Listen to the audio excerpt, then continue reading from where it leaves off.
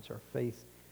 And Father, we thank you that you have granted unto us a measure of faith, and then you gave us a path, Father, and an ability to increase our faith. And so, Father, faith is not hidden from us. It's not withheld from us, Father. We have the right and the privilege to obtain as much faith as we choose and desire and pursue, Father. And so, Lord, we thank you for that, and we'll give you the praise and the honor for it, Lord, in Jesus' name. Amen. You know, we thank the Lord for faith. And, you know, sometimes folks have a difficult time with faith. You know, they say, well, I wish I had faith. I wish I had as much faith as you. I've had people tell me that, you know, I wish I had as much faith as you had. And of course, you know, you don't want to be harsh to people, but really faith is not a difficult thing, right? Faith is not hard to understand. Faith is, do you believe that the Lord tells the truth? And that's really all it is. It's not really hard. It's not really something that you have to kind of, well, I've got to really work on it. I've got to really, you know, it's really something that's hard to obtain. It's something that I have to really struggle to get in my life, to increase in my life. And it's really not that at all. You know, people make it harder than it should be. You know, really, as you read the Word of God, you read the Word of God, and, you know, of course, healing is always a good example to use with faith. And when the Lord said in Exodus 15:26 that I am the Lord that healeth thee. So is that a true statement? Well, we mentally know that it's true, right? I mean, because we're Christians, we say, well, God can't lie, so that has to be technically true. But do you believe in your heart that God really told the truth in that? And that's the difference between E.W. Kenyon called it heart faith versus head faith. And Brother Hagin expounded on that further along in his ministry, but I think E.W. Kenyon was really the first one to kind of bring that light and that understanding of the struggle that people have with faith all the times, because people will read the Word of God and they'll mentally say, well, yeah, that's true. But they don't really believe that to be true. And so the difference is, when you know that it's true that the Lord is your healer, then there's no circumstances that will override that. So if you're not well, you know, if it's just head faith, then when that head faith comes in conflict with natural circumstances, the natural circumstances will dictate and tell you, well, then it's not so. And you go, wow, I wish I had faith. See, that's just head faith, right? You acknowledge mentally that it's so, but when circumstances come in contact with that knowledge that the Lord is not a liar, then that knowledge doesn't have the power to override those circumstances. And so oftentimes then what will happen is the circumstances will then rule your life. So if it's sickness, then you can't overcome sickness. Even though mentally you know that God's a healer, but you don't really believe that God tells the truth. You know, you acknowledge it mentally, but in your heart you don't really, it's not solid, you know. And so what happens if you are in faith and you believe that God's your healer, and then a symptom comes, well, then your heart goes, it doesn't matter. I'm healed. And there's almost, you know, it's not an anger, but there's a righteous indignation that rises up. Go, how dare you? How dare you attack my body? How dare you cross the line of the covenant that I have with the Lord? And you'll just get right with it sometimes, you know. And what will happen is if you really stay in faith that I choose to believe within my heart that God is not a liar, that God does exactly what He says He'll do, then you're immovable. And you will never say, it just, the thought never crosses my mind, you know, I wish I could get faith like you. That never crosses my mind, because if you've got faith then in an area, then I'll look at that and go, well, then if you've got it, then I can get it. And I'll go back to the same verses that you used to get it, because if you've got it, you had to get it from the verses in the Bible. I'll go back to the same verses and I'll read them and go, yeah, that's so. Yeah, that's so. And when the circumstances come that are in conflict with that, it doesn't matter. I'm still the healed, the victorious, the prosperous, whatever it is that's trying to come into my life, I'm still that, regardless of the circumstances have no impact on what I choose to believe. And so many people in church struggle with that, and it's a shame, because it shouldn't be a struggle. It is not a struggle, but people will make it a struggle. And their confession is what destroys them. It's not their lack of faith, it's their confession. I wish I had as much faith as you. I can't have as much faith as you. I don't have as much faith as you. That's really, you're destroying your own faith. You're destroying your ability to believe and to accept and to receive the blessings that the Lord has. And so oftentimes the church will do that, because faith is not hard. Faith is really, really easy. If you just take away faith for a minute, and you just talk about people that you know that are high character. If someone came up to me and said, I know John Jones for a decade now, and if someone came up to me, well, John Jones said this. I mean, I'd go to the grave. There's no way John Jones would have said that. Oh yeah, he said it. There's no way. He did it. There's no way. And in fact, somebody did that one time to me. They called me up and they were, sometimes, people love to waste other people's time, right? And this person was just wasting my time and just asking me dumb questions like, do I believe in a New Testament only church, and he wasn't a member of the Jewish race, but he wanted to act like a Jew, right? Like, Old Testament is more important than New Testament. Well, literally, the Bible says that's not true, right? The Bible says that He's given us a better covenant based upon better promises. And he goes, that's not what it means. That's exactly and only what it means. That, Hebrews 8:6, right, says that He's given us a better covenant based upon better promises. So that means that the New Testament, which is the covenant, is a better covenant than the Old Testament. Why? Because it's based upon better promises, right? You won't die if you commit a sin. Old Testament, you die if you commit a sin. New Testament, you can be forgiven and you go on. Amen. Is it okay to commit a sin? We're giving the license? I'm not giving anybody license to sin, but that's just the new covenant, right? Sins are washed away by the blood of Jesus. Old Testament sins were covered or atoned for by the blood of bulls and goats. New Testament washed away. Old Testament just covered. Well, washed away is better than covered, right? You ever just try to you buy something, somebody painted over the rust with paint, the rust is still there, right? It's just covered over. Whereas if they replace the piece of metal that had rust, being replaced with rust is better than painting over the rust. Amen. And so he said, somehow we got on the subject of Brother Hagin. He said, well, I've heard Brother Hagin say lots of anti-Semitic things against the Jewish nation and Jewish race. And I said, hang on a second. Now, normally I don't even engage with people like that. I said, hang on a second. I said, I've listened to hundreds of hours of Brother Hagin messages and has seen him in person dozens of times. He has never said anything that would even be slightly misconstrued in any way, unless you're just so touchy where, if you said, well, the Jewish people crucified Jesus. Well, that's anti-Semitic. Well, it's not. It's a fact. We're not saying that therefore you should destroy the entire Jewish nation, right? Remember the Crusaders, they went and a lot of times they went down to Israel and killed and murdered Jewish people because how dare you crucify Jesus, which is dumb because Jesus wasn't crucified by the Jews. The Bible literally says, he was technically, but the Bible says that he was put on, God the Father nailed him to the cross. It was the will of God that Jesus went to the cross. It just so happens that the Jewish nation did that. But if it wasn't them, it would have been somebody else. Somebody had to do it because it was the will of God for it to happen because it was necessary for the plan of redemption. And so he said, Brother Hagin said many things. I said, no, there's no way. There's no way. Because I know his heart. He's got nothing against the Jew. And when I said that, the guy, well, it was probably his son. Now, I've not listened to as many hours of his son, Brother Hagin's son, Ken Jr., or Ken W. now. He goes by Ken W. Hagin. But I've never heard him say, in the time that I have heard him, I've never heard him say anything that anybody would misconstrue. So he was just looking to start a fight, right? He was looking for a reason to not believe somebody. And so he was just trying to say things, right?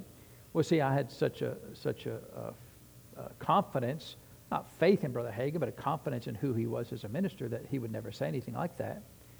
And that's the same confidence we need to have with the Word of God.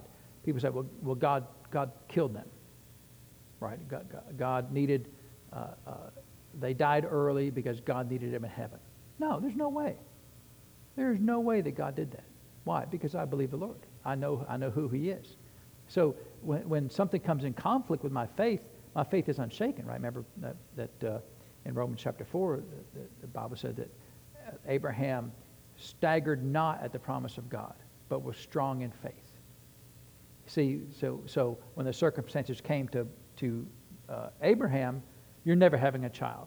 Abraham's, that's the dumbest thing I think I've ever heard. The Lord God promised me I would have a child. Now, I went over there with Hagar and tried that for a while. That didn't really work out. But I wasn't shaken in a promise. I just thought maybe He would do it that way. The promise was never in question. The methods of how the promise was going to be fulfilled was in question, which we all do, right? Well, Lord, how are you going to do that? I can't tell you how many times Chris and I have been believing for things, things that were, not a crisis, but just faith, right? Life happens, and we need to believe God to get out of a situation or to improve a situation or to overcome a situation. And then we'll say, well, it'll be interesting to see how God does this. We don't have a lack of faith that he won't do it. It's just interesting to see, well, let's see how he does it, right? And so Abraham got messed up in that and said, well, maybe he's going to do it with Hagar, which was not the case, of course, but here we are. So, faith is not a hard thing. Don't make it out to be an impossible thing, a hard thing that's difficult to obtain. It's the easiest thing in the world. I had a bit of an advantage in some regards. It shouldn't be an advantage, and it's really a shame that I call it an advantage, but sometimes it is. I didn't grow up in church, so I counted that as an advantage because many times people grow up in church and they're told all their life, God doesn't heal, God doesn't prosper, God doesn't deliver. And then you have to unlearn that when you finally realize that those things aren't true. But that hint of that is still there, right? I mean, and sometimes it takes years or decades to overcome that, because every single week, God doesn't do that, God doesn't do that. And then you go through funerals and God killed them, and you go through tragedies of life. Well, God's testing you. You go through, horrendous events. Well, the Bible says that God, all things work together for good. Don't you love that? Romans 8:28, right? God works. But it doesn't say that God works all bad things together for good. So people don't think that a tragedy has to occur before good can occur. Good is perfectly able to occur in your life without a tragedy coming first. Amen? You can have good just because it's Tuesday or Wednesday or Thursday. Good is not necessary, is not required to come after a tragedy. In fact, the way I read that verse, all things work together for good to those who love the Lord and call the according to his purpose, is when I arrive somewhere, good is there. It's not after a tragedy happens and God's going to somehow turn this awful tragedy into something good. Well, he didn't cause a tragedy to begin with, but it kind of implies, well, God is, he orchestrated this tragedy so good can come out of it. No, God's not orchestrating tragedies so good, because that would not be a good God. That would be a mental God, a God who's got mental health issues, who would go and cause a terrible tragedy and then say, yeah, but they got to witness to somebody. Oh, that's great. They could have just witnessed to somebody without a tree exploding upon their car first, right? They could have just gone to that nurse or the doctor and say, hey, the Lord loves you. They don't have to have somebody die in their household and then end up in the hospital in traction for 6 weeks and 6 months or a year, and then say, well, because God caused this tree to fall on my head, I got to witness to this person. That's just terrible that God would do that God would orchestrate that on purpose, intentionally allow that tragedy to occur so that one person could be witnessed to. Why don't you just have an unction from the Lord, which is how we're supposed to operate anyway, to go witness to that person? You get an unction from the Lord, go down to the hospital, talk to Dr. So-and-so and witness to him, tell him God loves him. Why can't we do that? Is that not possible? Surely God can lead us into those things, right? Didn't he tell Philip to go down this way and tell other people go this way and go talk to that person? Well, surely he can, right? Surely he will. So it just, I was just been meditating on that and just, because I've heard that, just the people having a hard time with faith. And it, bothers me as a minister that people have made faith out to be so hard that it's almost like an excuse. Oh, Lord, it's not my fault. It's not my fault that I don't have faith, because faith is too hard to obtain. And I was talking to a neighbor one time, and the church that he went to, now he knew I was a pastor. He knew I was a full gospel pastor. He didn't go to a full gospel church. He went to a denominational church who doesn't believe in healing.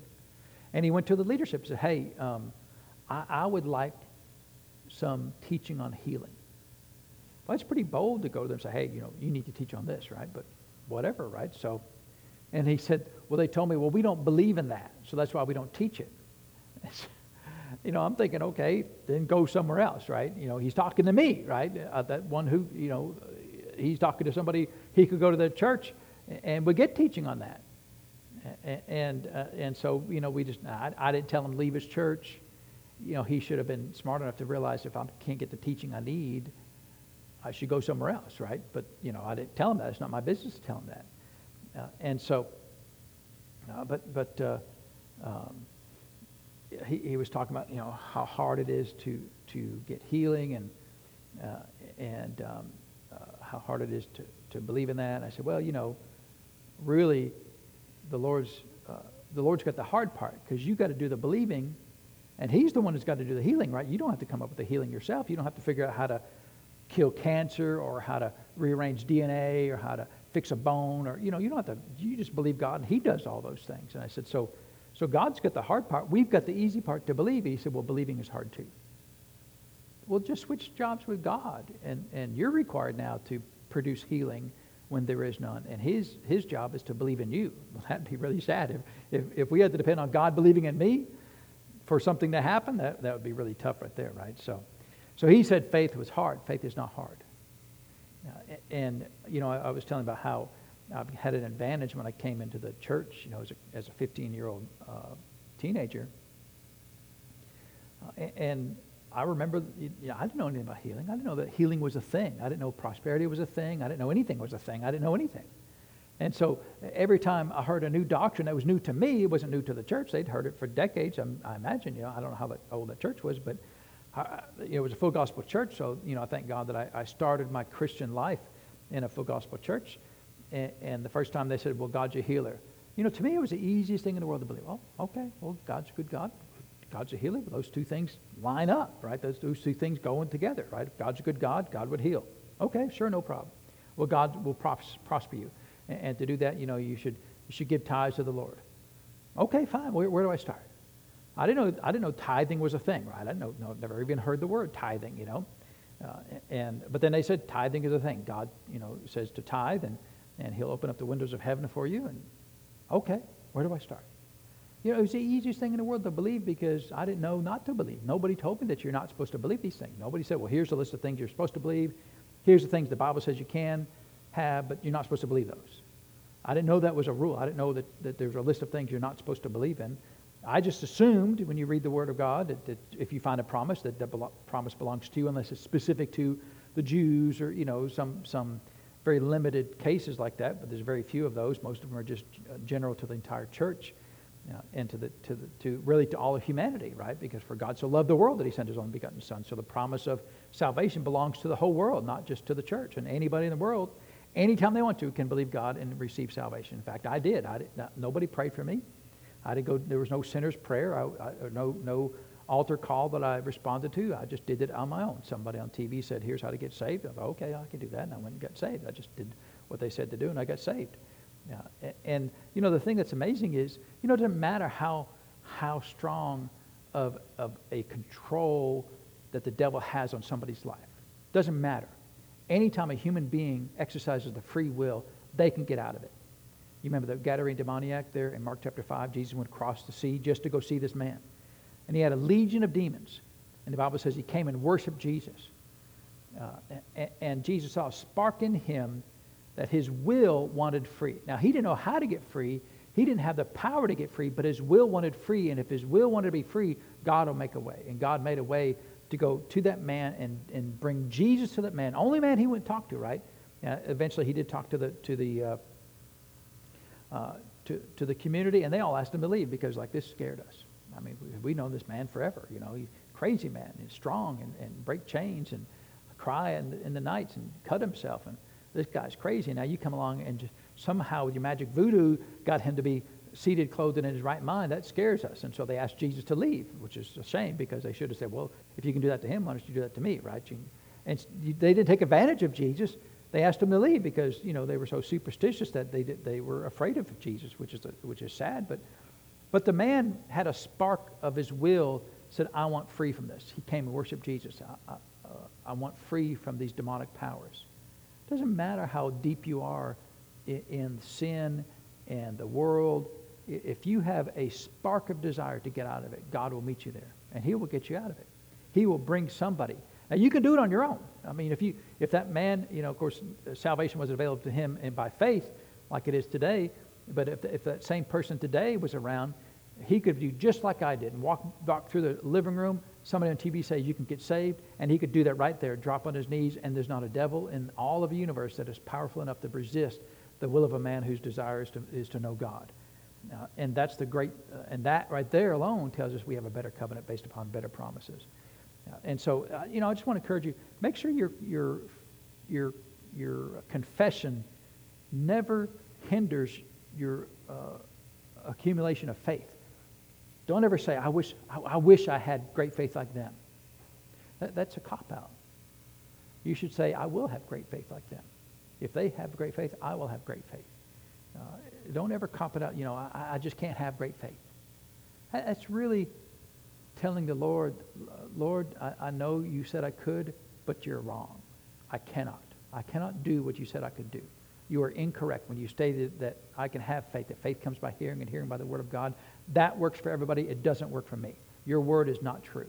Now, we wouldn't quite say it that way because that sounds disrespectful and unkind, and it's just wrong to say that about the Lord or about his word. But that's really what we're saying, right? When we say, I can't have great faith, then, Lord, you're wrong. You are not correct. Because you said that faith comes by hearing and hearing by the word of God. There must be something else. There must be something more to obtaining faith than just reading your word, than just meditating your word. There's got to be something, some special, you've called this person in a special way to have great faith. Everybody else is too bad. So because you move sovereignly for that person, I don't have access to that great faith because it's only obtained by your sovereign will, and your sovereign will is not shined upon me.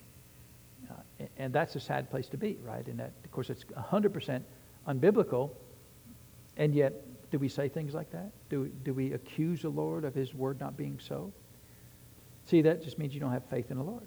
You've got to get to where you know the Lord. Not the book, chapter, and verse of the Lord, which reveals him to us, but do you know him? Do you know him to be a man of his word? See, I know him to be a man if he says it, then okay, then that belongs to me. And I may have to figure out how to work it. The Lord may say, well, in order for this to work in your life, you've got to change this and just that. Well, okay, then I can do that, Lord, right? Because sometimes your confession needs to be adjusted, right? Or maybe there's a hindrance of sin in your life, or maybe there's just, that you've got old thoughts about how God operates. Well, God's just a mean God. He's mad. And that could be a hindrance to you receiving a blessing of the Lord. Well, a mad God would never just want to bless me just because he wants to bless me. That's not, I have to earn it. And a lot of times in our society, we're taught work hard, and earn what you get, and which is fine in the right setting. But we take that on into the church. Well, then I've got to earn favor with God. I've got to be good. I've got to go a whole day without cussing somebody. I've got to go a whole day without saying anything unkind to my spouse. And then we go to the Lord and say, Lord, look, I've been good for a whole day. Now you owe me. You're in my debt. Well, God's not anybody's debt. In fact, there's no debt. God's already done everything for you, so how are you going to pay for something that you own? All right? If somebody gives you something, here's a gift. Let me pay you for that. Well, it's a gift. I know, but I'm going to pay you for it. Well, it's a gift. It's not a gift if you pay me for it. It's a purchase, right? And some people have the hardest time receiving from the Lord. And I'll tell you, if you don't know how to receive from each other, you'll never know how to receive from the Lord. And some people, that's the hardest thing in the world. No, I can't do that. No, I can't do that. And sometimes I pull out some stories from the Old Testament. David did that. When he went to go buy this piece of land from somebody, and I give it to you. No. He said, I'm not going to do this without cost. But there was a reason for that, and same thing with Abraham. He had a story similar to that. But there was a very specific reason to that. That's not doctrine that you don't ever allow somebody to give you things. That's just those particular stories, right? So sometimes people will take those stories and add them to their life and not apply them correctly. And so is faith a hard thing? Is faith hard to obtain? It's really not. Easiest thing in the world. And if you have a hard time with one particular area, you've got to meditate on the Word. You've got to go find. Sometimes one verse is sufficient. Just meditate on one verse. God is love. Meditate on God is love. If you meditate on God is love long enough, you'll be healed. You don't have to meditate on He's my physician. You meditate on God is love. If He's a loving God, wouldn't He want to heal you? If you had the capacity and the ability to heal somebody supernaturally, wouldn't you do it? If you saw the suffering of somebody and they came to you and said, would you please heal me? And somehow, through some event, you have the power in and of yourself, not through God, just in and of yourself to heal somebody, wouldn't you do that? Why? Because you care for people. You would have empathy towards them when they come to you. And how many people came to Jesus and left healed? 100%. Every single one that came to Jesus left healed. Now, other people didn't come to Jesus. They didn't get healed. but everybody that came to Jesus got healed. Why wouldn't he just wipe it all away? Well, there's an aspect of faith. In fact, many of the people that came to Jesus, he said, your faith has made you whole. They believed in Jesus as the healer. And so there's a faith component in those things. So I just wanted to encourage you in that. Check up on your own confession. What are you confessing when it relates to faith? What are you confessing when it comes to anything in your life that's less than the full blessings of the Lord?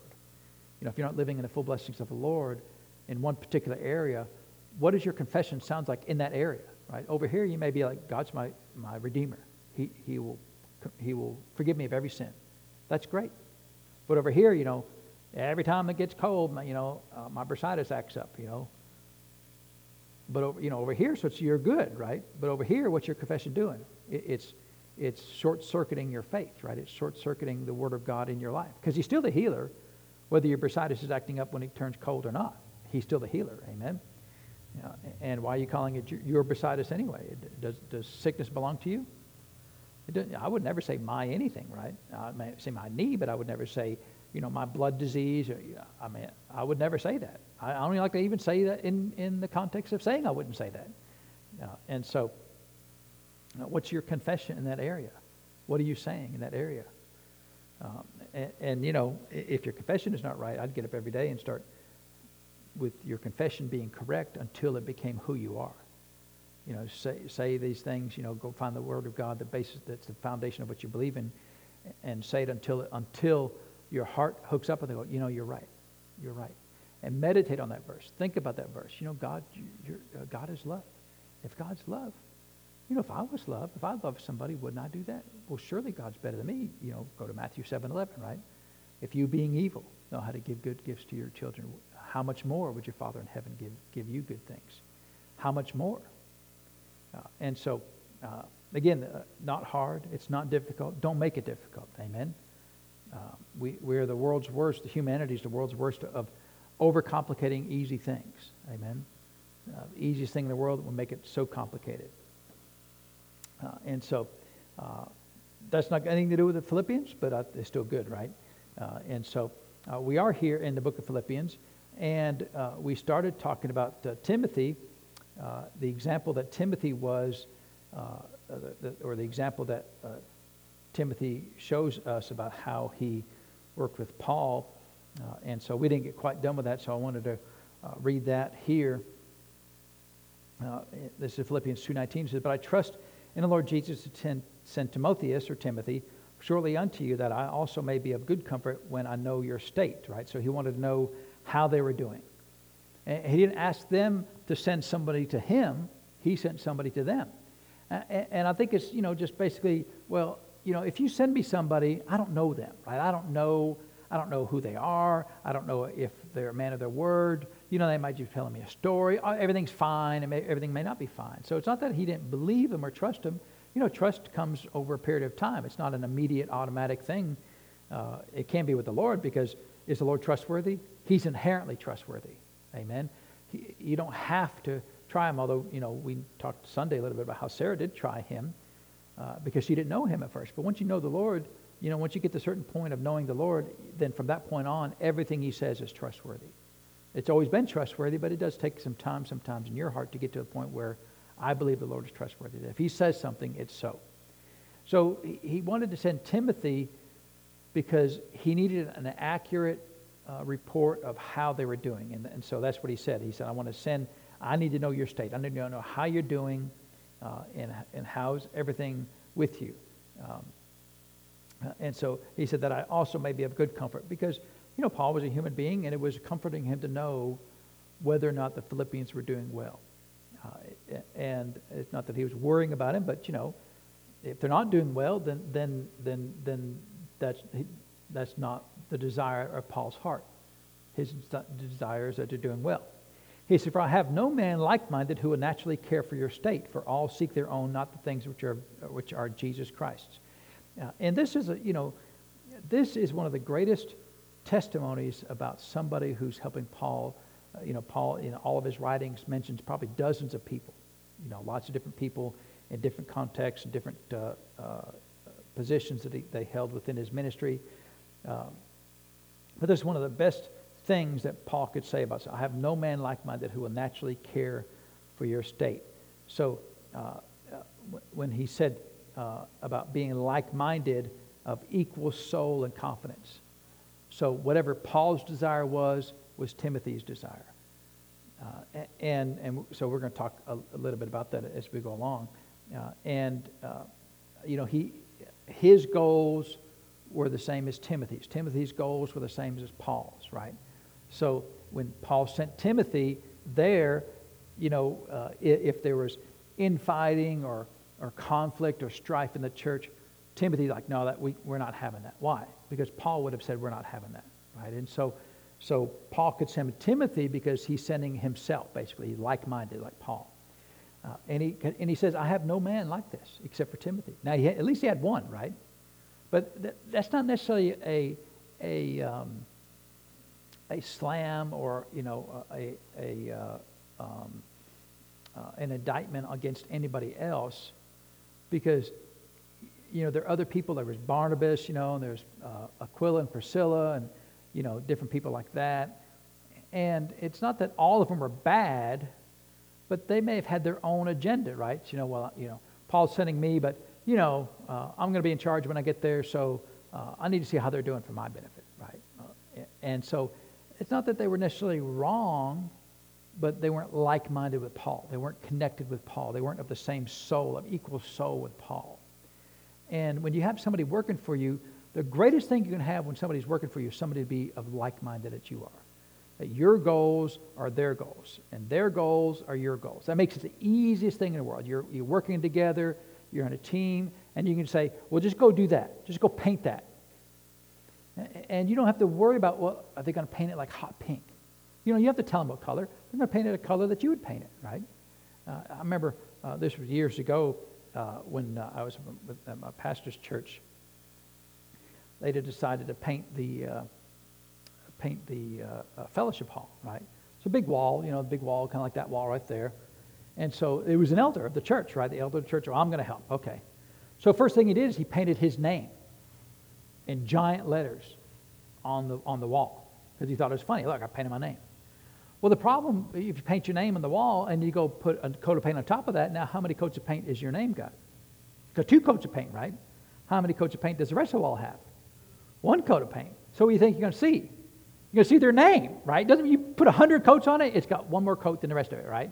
Now, eventually it's going to fade out, so that if you put enough coats of paint on it, you won't see it, but how many coats of paint it's going to take? It took a lot. I don't remember how many, but a lot. Not 1 coat, 2 coats. It's like 4 or 5 coats, probably, to get where his name, when you walked in the fellowship hall, you didn't see his name across the entire thing. Now, see, he wasn't like-minded. If he was like-minded, my pastor liked things done well, and that wouldn't have been a good thing to do, right? Now, if you did in a little corner, whatever, fine, right? But what was his heart? Well, his heart was just to be funny and to get attention to himself. And it wasn't like, a capital punishment, right? Off with his head kind of a punishment. It was just, not being like-minded. Amen? And the thing is, Paul said, I have no one else except for Timothy to do that. So this is a rare trait that's really hard to find, right? And what you've got to figure out in your own heart, if you're working for the pastor, but let's just take it out of the church for just a minute. If you're working for your boss, are you like-minded with your boss? Are the boss's goals your goals? Or are your goals different than the boss's goals? Well, I've got my own ambition, my own desires, and this is the way I'm going to do it. Yeah, but that's not the way the boss would do it. Yeah, but if I do it this way, I'll get attention, and I'll get promoted, and all will be well. Well, then you're not like-minded. And Paul said, you should be like-minded. If you're working for somebody, you should be like-minded. It shouldn't be a conflict. Like of course we redid all of the sanctuary here, and it was really easy because, like the contractor, he'd say, well, what do you want to do? Well, this way I want to do it. Okay, that's fine, right? Years ago we did the outside of the church. And we renovated the whole outside, right? We took all the stuff out, put all new stuff on there. And one of the things we wanted was all those lights, see all those lights outside, right? And so I said, well, what I want is lights. I want these kind of lights, just like they are right now. and I want them to, to shine like this. I don't want I don't have to turn them on. Just I want to have a sensor that when it gets dark, they just turn on. That's what I want. And the contractor's like, no problem. So he brought the electrician, and now the problem is, you see how thick this wall is, right? So you got to go through, the 2x4 walls, and then you got concrete, and you got brick, and you got stone. So it's like 18 to 24 inches of depth that you got to get through just to get from the front of the wall to the back of the wall, right? To drill the hole through there, and they run the wire and all that stuff. Well, that sounds like a lot of work, and it's a lot of work, right? To do that. And so, but that's what I wanted. I'm paying for it. That's what I wanted. And so the electrician's like, well, that's really hard. Why don't you just get solar lights? There's little cheap solar lights, I mean, they're great for the first 15 minutes of dark, but after that, they run out of battery, and then, they only can get so many charges on them, and you got to replace them every few years, and they're not nearly as bright as a powered light. And so it's not what I wanted. So we're going back, and so the contractor's like, well, you got to do it. That's what he wants. Yeah, but it's too hard. And we went round and around, and like, yeah, but that's what I want. I thought, well, it's hard. And finally, the contractor just go home. He told the electrician, you're fired. He fired him right there on the spot. Why? Because he wasn't like-minded. Should be the easiest thing. I'm paying for it. I'm the cut. Just do it. That's what I want, right? Why? It's not an impossible thing. It's a hard thing. If it was an easy thing, I'd do it. If it's a hard thing, that's why I pay somebody else to do it. They got the skill, the tools, the experience to do it. That's what their job is, right? If you don't want to do the hard things, then why you have this job, right? I just want to do the easy. Just plug it in. Just get an extension cord. We'll just run extension cords outside. It's the easiest thing to do, right? Well, I could do that. I don't need to pay somebody to do that. And so the question for you is: are you like-minded with your boss? Right? Are your goals your boss's goals? Because Jesus said, if you're not faithful over another man's, then he said he won't make you ruler over your own. Right? In fact, he said it the other way around. If you're faithful for another man's, he'll make you ruler over your own stuff. But see, if you're not faithful, so the implication is, if you're not faithful over another man's work, right, over another man's things, you'll never have your own thing. Now, you may get it on your own, but you'll never get it from the blessings of the Lord. So, that's really, because you said in verse 21, for all seek their own, not the things which are Jesus Christ. Now, see, he said in the previous verse that he's like-minded to Paul because the other people don't want the things that Jesus wants. So what he's saying is, if you want what I want, you want what Jesus wants. And really, that's not to say that Paul was deity. It's just, unless it was immoral, then whatever Paul wants is what Paul should get. If he's in charge and he wants to send somebody, he wants to find out how somebody's doing, then that's what he wants him to do. He wants you go find out how the Philippians are doing, and have empathy and desire to make sure they're doing well, the way that I would want them to be doing well, right? Not just financially, but spiritually, right? So in their mind, in their soulless realm, in their faith, make sure they're doing good. The way that I would want them to find doing good, right? And, if someone's like, well, they have the biggest church in town. That's not what I wanted to know. That's great. That's fine, right? But is that his goal? His goal is, are they doing well spiritually? Are they in faith? Are they walking in love? Yeah, but I don't know about that, Paul. But they've got the mayor goes to a church there, and the board of elders. They got all these fancy people there, all full of doctors and lawyers. Nothing wrong with doctors and lawyers come to your church, obviously, but is that what Paul wanted to know? How many doctors are going to their church? Is that what he wanted to know? No, he wanted to know how they're doing. How are they doing? And you shouldn't have to explain it with 27 pages of instructions. Okay, this, check for this, check for that. See, if you're like-minded, I got it, Paul. No problem, I got it, Paul. Don't worry about it. I got it. No problem. So let's turn back to, I want to look at some examples of this, because we'll look at a good example, and then we'll look at a bad example of this. Turn to 2 Kings chapter 1 here. So we'll look at a good example here. And then we'll look at one that's not quite as good, right? So 2 Kings chapter 2. So this is a story with Elijah and Elisha, just before Elijah is going up to heaven. And, we got to be a little careful, because, sometimes people think, unless you're a servant for 1,000 years, God will never promote you. And I mean, as far as we know, Elijah wasn't a servant of anybody. The Lord can do whatever he wants to, right? But sometimes your path is through the path of somebody else. And that's fine. That's the way it is, right? But, my path was through my pastor. I served my pastor for 20 years. And his goals were my goals.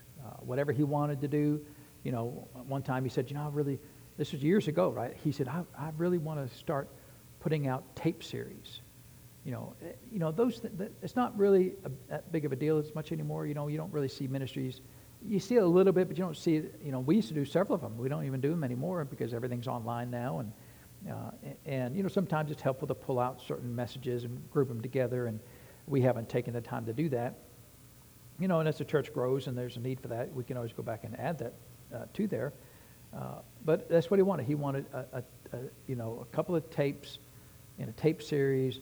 And I think the name of the first series was "Where Does the Christian Sin?" And in case you don't know, it's in his flesh. And so he had 2 tapes on that. He wanted those 2 tapes put in a tape series.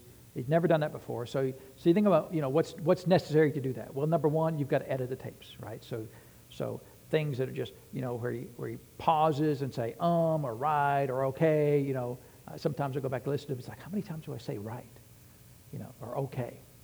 And I think, wow, I say that way too much, And somebody, Jared, you should get a little counter. We put it on the wall back there. Every time I say okay, add a little tick to it, right? And so, okay. It's just a tick. It's just something you do just out of habit, and sometimes you do it more than other times. So you had to edit the tape. Well, this was before you did this on the computer, right? This was back before, this was in the early 90s, right? So, digitizing a cassette onto a computer was almost unheard of. Probably not unheard of, but it was really expensive to do something like that back then. Nowadays, you should see I've got a whole digitizing workstation at home. I've got a dedicated computer. I've got 4 cassette decks there, 2 cassette decks of double cassette decks either combined. Plus, I've got a reel-to-reel machine. Anybody remember reel-to-reel machines, right? I just digitized several reel-to-reel tapes the other day from the 60s from Brother Hagin. And then I've got a CD player. So I've got a CD. I can digitize CDs, cassette tapes, and reel-to-reel tapes. The only thing I don't have is 8-tracks. And I don't think, I've never seen a ministry output messages on 8-track. Anybody ever seen that? I've never seen that, right? I think they skip straight from reel-to-reel straight to cassettes. And I don't have a record player either. I've never seen people do that. There may be some out there, but I don't have any of those, And so, anyway, easiest thing in the world to do now. I just click buttons, bam, it's like magic. It all shows up. Edit it, you don't like that, take it out. In fact, you combine things. It's super easy. It wasn't super easy then. So the way you did it was you had the master tape. You got a dual tape deck. You had a master tape and the new tape. And so you'd hit play and record at the same time. And then if something was bad, you would have to hit them stop, and I'm probably taking way too much time to do this. Hit stop, rewind the new master tape where the stuff you didn't want was there. So if you said for a long time, you'd have to rewind 5 seconds, and hit play. No, that's not correct. Rewind a little more. Play. Okay, stop it right there. And then back over to another one. Now you had to hit play and record again, so it recorded over that bad spot there, right? You know how long it takes to edit a tape like that? Just one tape. It's so slow. It just takes, Jerry Allen did that a lot of times, and so slow. Hours and hours, Nowadays you just hit play and you record it all digitally on the computer, and then you can see it, like long pause. You just cut out a long pause, just cut it, it's gone, 5 seconds, not even that long.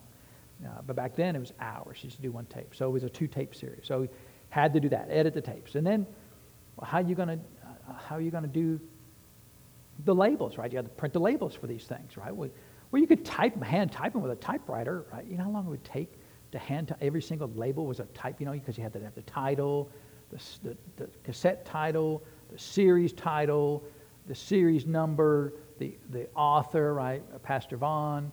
You had to type all that on every single label. You'd be there just forever, right? So instead of spending 20 minutes typing all those labels up, I spent 20 hours writing a program to do that, right? Because it's way better. But see, the second label takes a second. The first label took 20 hours of programming to write a computer program to do that. The second label was almost instant. So I wrote this really nice, fancy program to do all that stuff, so I could print out all the labels.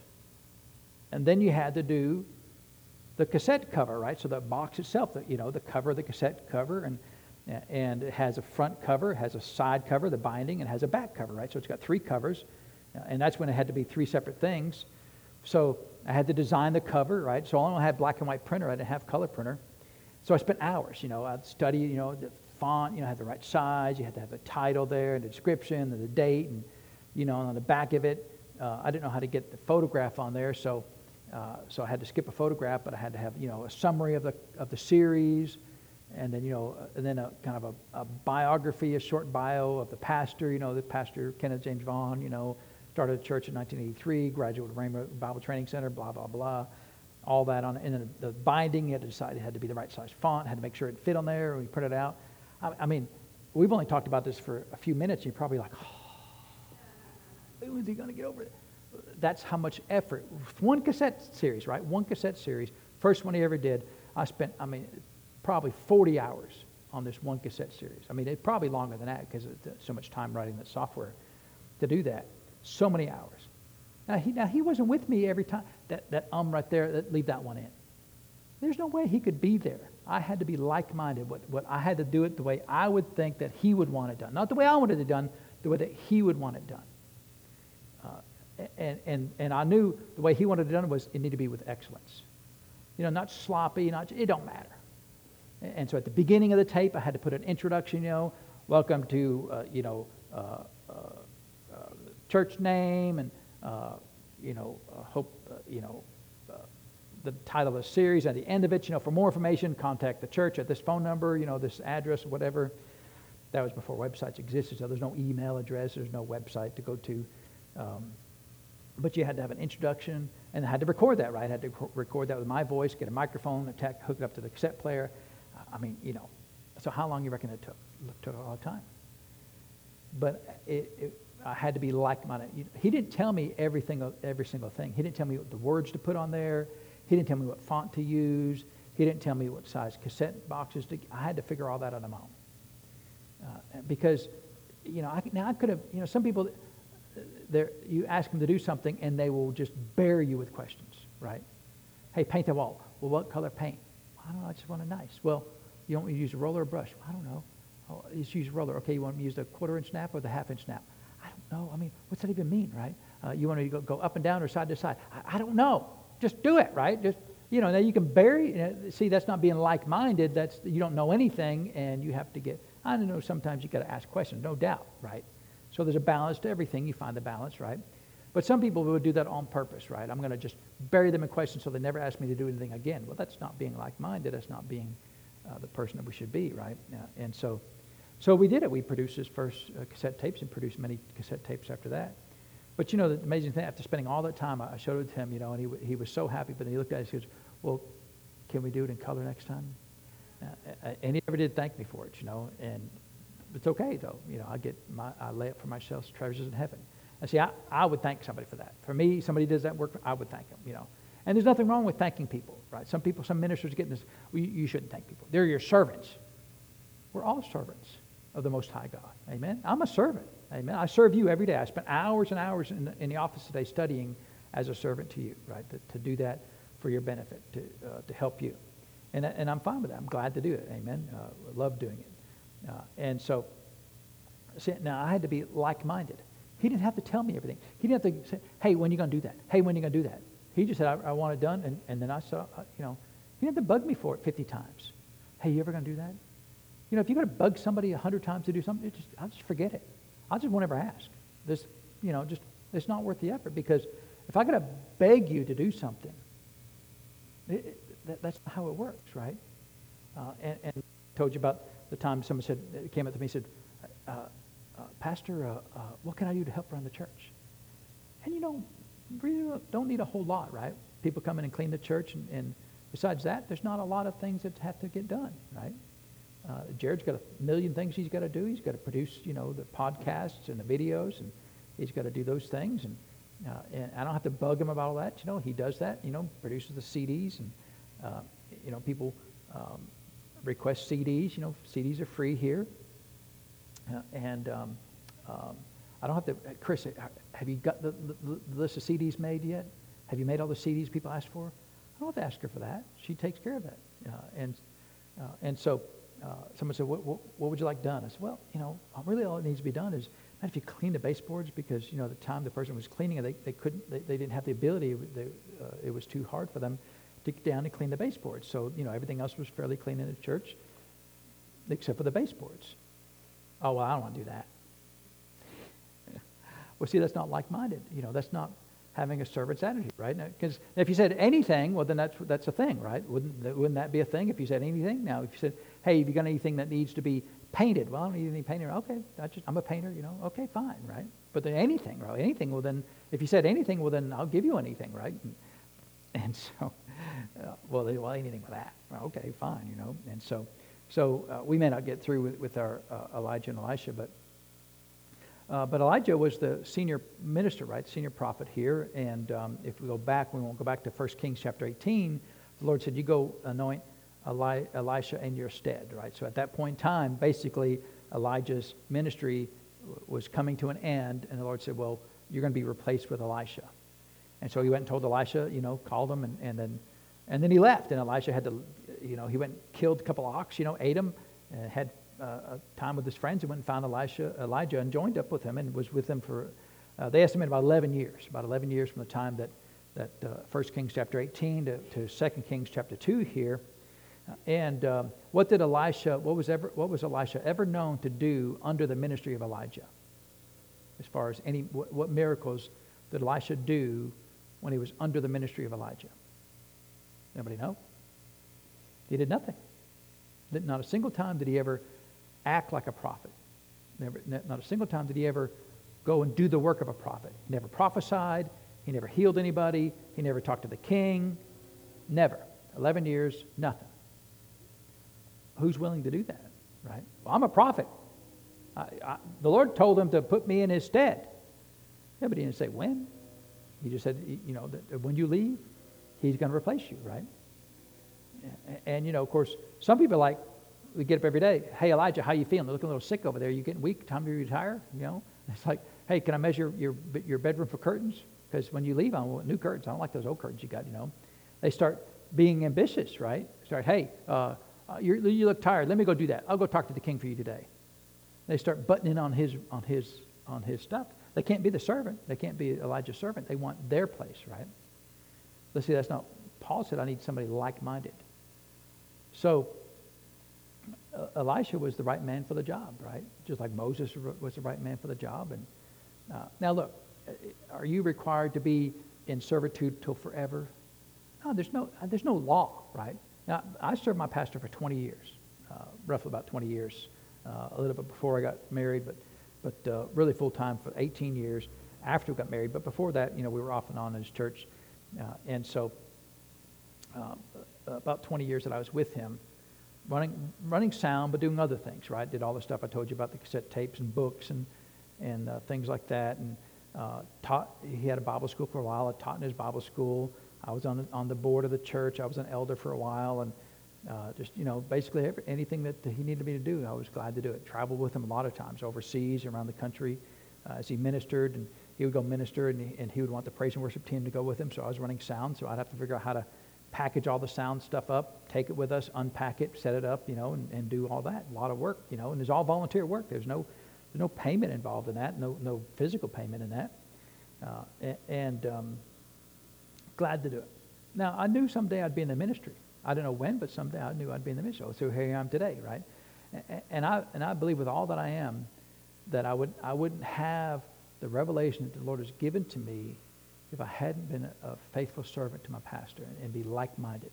Because he didn't have to give me 17 layers of details on what he wanted done. He would just say, I'd like to have that done. And I would know how to do it. Why? Because I wanted it done the way he wanted it done. Not the way I wanted it done, right? And I told you about the time that, he liked, I thought he liked Southern gospel music. And I'm not a fan.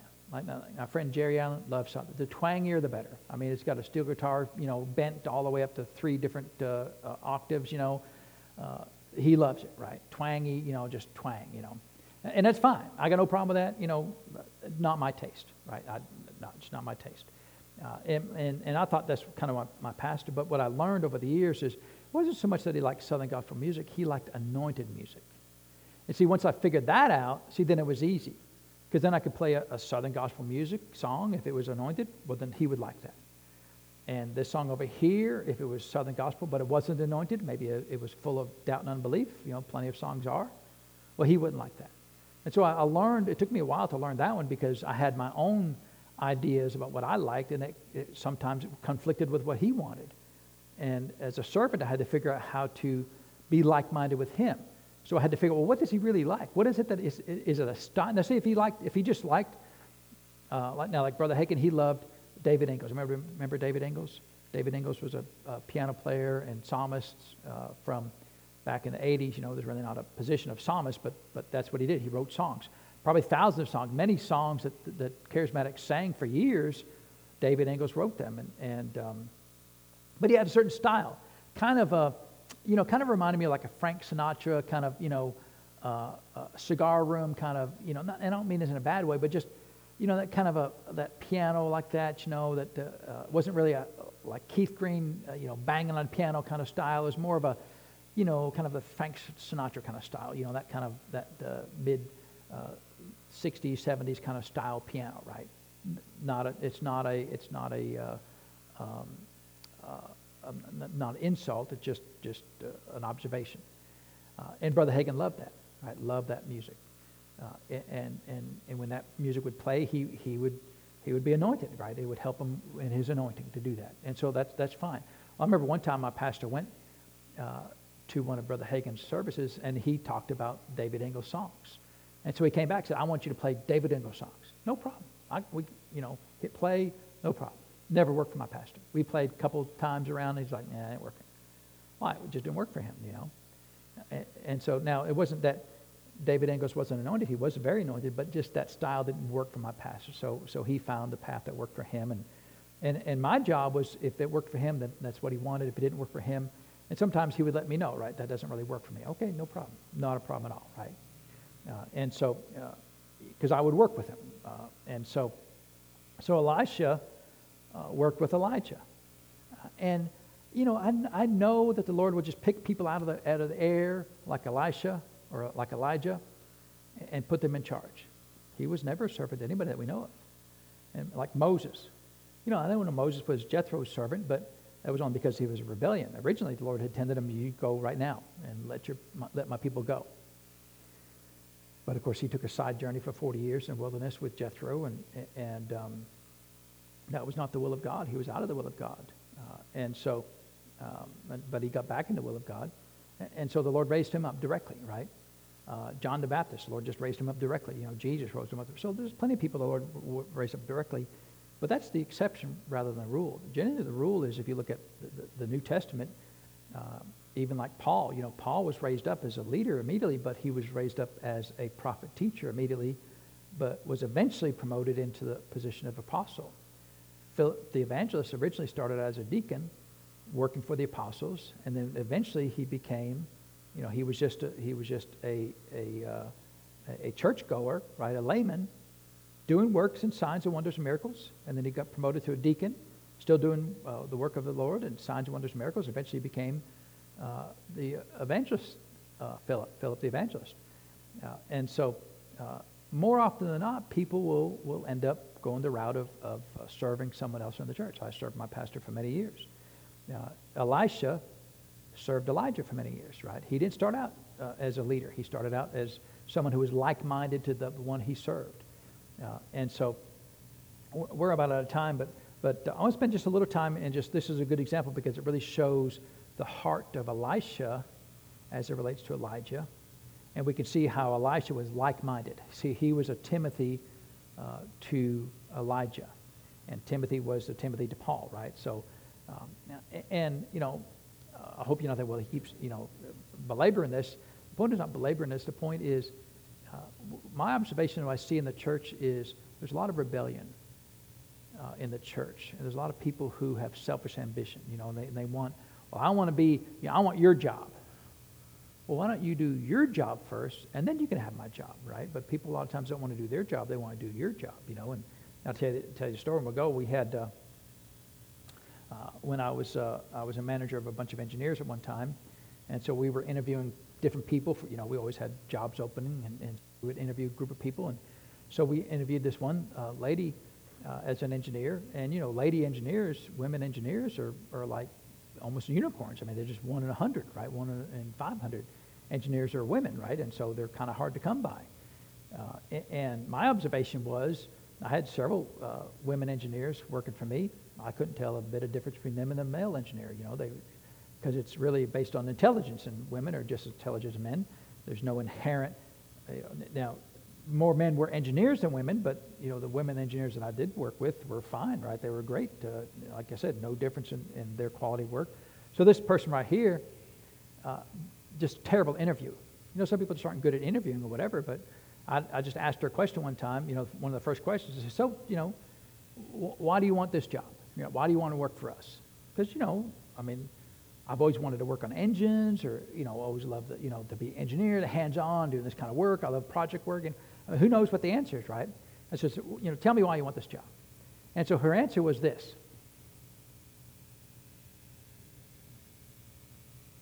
She just looked at me. And I'm thinking, I'm going to outlast her. So there's like 30 seconds to a minute. You know how long 30 seconds to a minute without saying anything is? We didn't time it. What was it, 15 seconds? And it was awkward, wasn't it? It was like 30 seconds to a minute. And she never did answer the question, so I just went on to something else. And the whole interview was like that. Every time I asked a question, she would just look at me, And, well, what do you want to do when you get here? Well, I think I should have your job. That's what she said. I think I should have your job. Now, see, I was interviewing her not for a job that worked for me. I was interviewing for a job that worked for somebody who worked for me, so 2 levels down. And so she thought she should have my job, not just the job of her boss she was going to have, but my job, 2 jobs, 2 levels up. Why? Well, I've been around for, 25 years. Well, you don't get promoted by air, by breathing air. That's not how long you've been breathing air. 25 years, okay, that you're promoted. That's not really how it works. Have you done a good job? Well, that's not got anything to do with it. It's got everything to do with it. So finally, it was like the worst interview ever. Not because she was a woman, just because she was not what I consider a good candidate for an employee. So I went and told my boss, don't hire her. But when you find, and she happened to be a black woman too, which made her like a double unicorn. A black female engineer, those are just nearly impossible to find, right? White male engineer, dime a dozen, right? Black female engineer, there's probably 3 in America, I don't know. And that's not trying to be racial, it's just, I would love for more black female engineers to be engineers. I think engineering is a great job, not for everybody, but and so had nothing to do with her color, nothing with her gender. She just wasn't a good fit for our position. And I told my boss, don't hire her. Well, of course, how do you not hire a black female engineer? So he hired her, and it was a mistake. She was a project leader. That was her job, to be a project leader. And she would go into a meeting that she was supposed to run the meeting, and she wouldn't do anything. She would literally just sit there in a meeting until somebody else had mercy on her, a person who worked for me, and they would start running the meeting, start taking notes, ask people questions, setting up schedules and all these things. And finally I said, no, you can't do her job. She's going to do her job. She will succeed or fail based on her job, not what you doing her job for her. And he didn't like that, because he couldn't stand that, right? And so eventually all the groups merged again, and she came working for me. So he hired her, but not for my group. But then I absorbed the other group, so she ended up working for me. Well, eventually we had a layoff. Sometimes that happens with companies, and they let off a few engineers. And who was first on the list? Well, she was, because she was terrible. She never did her job. Never one time did her job. She always tried to get other people to do her job, and that's why she was let go. Not because of any other reason, because she was just bad at her job. And of course, she said, "You fired me because I'm black." That's got nothing to do with it. You're just a terrible, you see all these other engineers we got female engineers over there, we got other black engineers over there. We could care less. I could care less what color you were. I had a homosexual work for me. I could care less. Do your job, fine. It was a secular job. Do your job. I don't care. Don't tell me what you do in your bedroom. It's what's that got to do with your job, right? You're calculating volumes and pressures, and so I could care less. And so I could care less what you look like, what you did. Can you do your job? That's all that mattered, because that's the job. That was my job, to make sure you did your job. And so So it's she wasn't interested in being like-minded with the people she worked for. She just wanted their job because she thought she was owed it for whatever reason. I don't know if it was because of her gender or her color or just because she just thought she'd been around long enough to get it. Didn't really matter to me. But it's kind of an important thing because if you look at the scriptures, we see that God promotes people, right? He will promote you from one position to another position. And some people say, well, it's a lie that if you work hard, you'll get promoted. Just get all you can. That's not a lie. It's the law, the spiritual law called sowing and reaping. Amen? Now, look, you're not required to be a doormat, right? You're not required to do unethical things. You're not required to work 1,000 hours a week and be treated like a slave and just have your life sucked out. You're not required to do those things. If those are things going on, you pray. Ask the Lord to change it, to get you out of that, to get you a better job. Nothing wrong with that. I've prayed for better jobs lots of times and always gotten better jobs. And so it's not that you're required to do like the worst job ever for the rest of your life before God will promote you. And sometimes in a ministry, we kind of imply that. Well, you've got to, unless you're cleaning the toilets for 6 years, God will never promote you. But, why the toilets? Why not the rug? Or why not the lights? Or, why is it always got to be the toilets? I don't know, It means it's a terrible job. But, it just, sometimes there's no rule. Any rule? There's no rule. How long? There's no length of time. It's whatever the Lord decides, right? Promotion comes from the Lord, doesn't it? So when you're faithful, when the Lord decides it's long enough, then that's long enough. Amen. And maybe I was slow. It took me 20 years, right, to get there. And so, but it's okay. Amen. I always felt that I was a little behind for whatever reason, but that's okay. The Lord is good. Amen. So Paul said, I have no man like-minded, right? Someone who is of equal soul, right? Who thinks like I think, who desires what I desire, who I don't have to tell them every single thing. Just go check on the Philippians, see how they're doing. No problem, Paul. I got this, right? I'll do it for your benefit and the way that you want it done. Amen. And we'll go back to 2 Kings next week, and we'll see the example of Elisha, and then we'll jump over there and see how Gehazi could have been like Elisha, but he chose not to be. Amen. And the whole point of that is to show the contrast of you've got two people serving somebody, both serving a prophet, but one of them doing it successfully, one of them doing it with failure. And why was there success in one time? Why was there failure another time? And hopefully we can learn from that and learn from, because it's much better to learn from other people's mistakes than to make your own mistakes. Amen. Being the youngest of 11, I had the advantage that I could see 10 people make mistakes and I could make a note. Don't do that. I didn't have to do that to learn from that. I could just note, well, that didn't work out so well, so don't do that. And I've used that knowledge all my life. I'll watch people all the time, and they're successful. Okay, well, I can do that. They're unsuccessful. Well, why? Oh, okay, yeah. Well, don't do that. That's way easier to learn than, yeah, I come from the school of hard knocks. Well, that's because you're dumb, right? I mean, let somebody else get the hard knocks and just don't do that. Amen.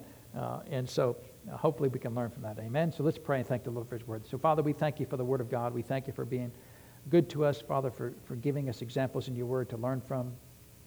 And we thank you for your kindness and mercy that you extend to us each and every day. And Father, even if we haven't been perfect yesterday and done everything exactly the way you want us to do, we can't change yesterday, Father. All we can do is start today.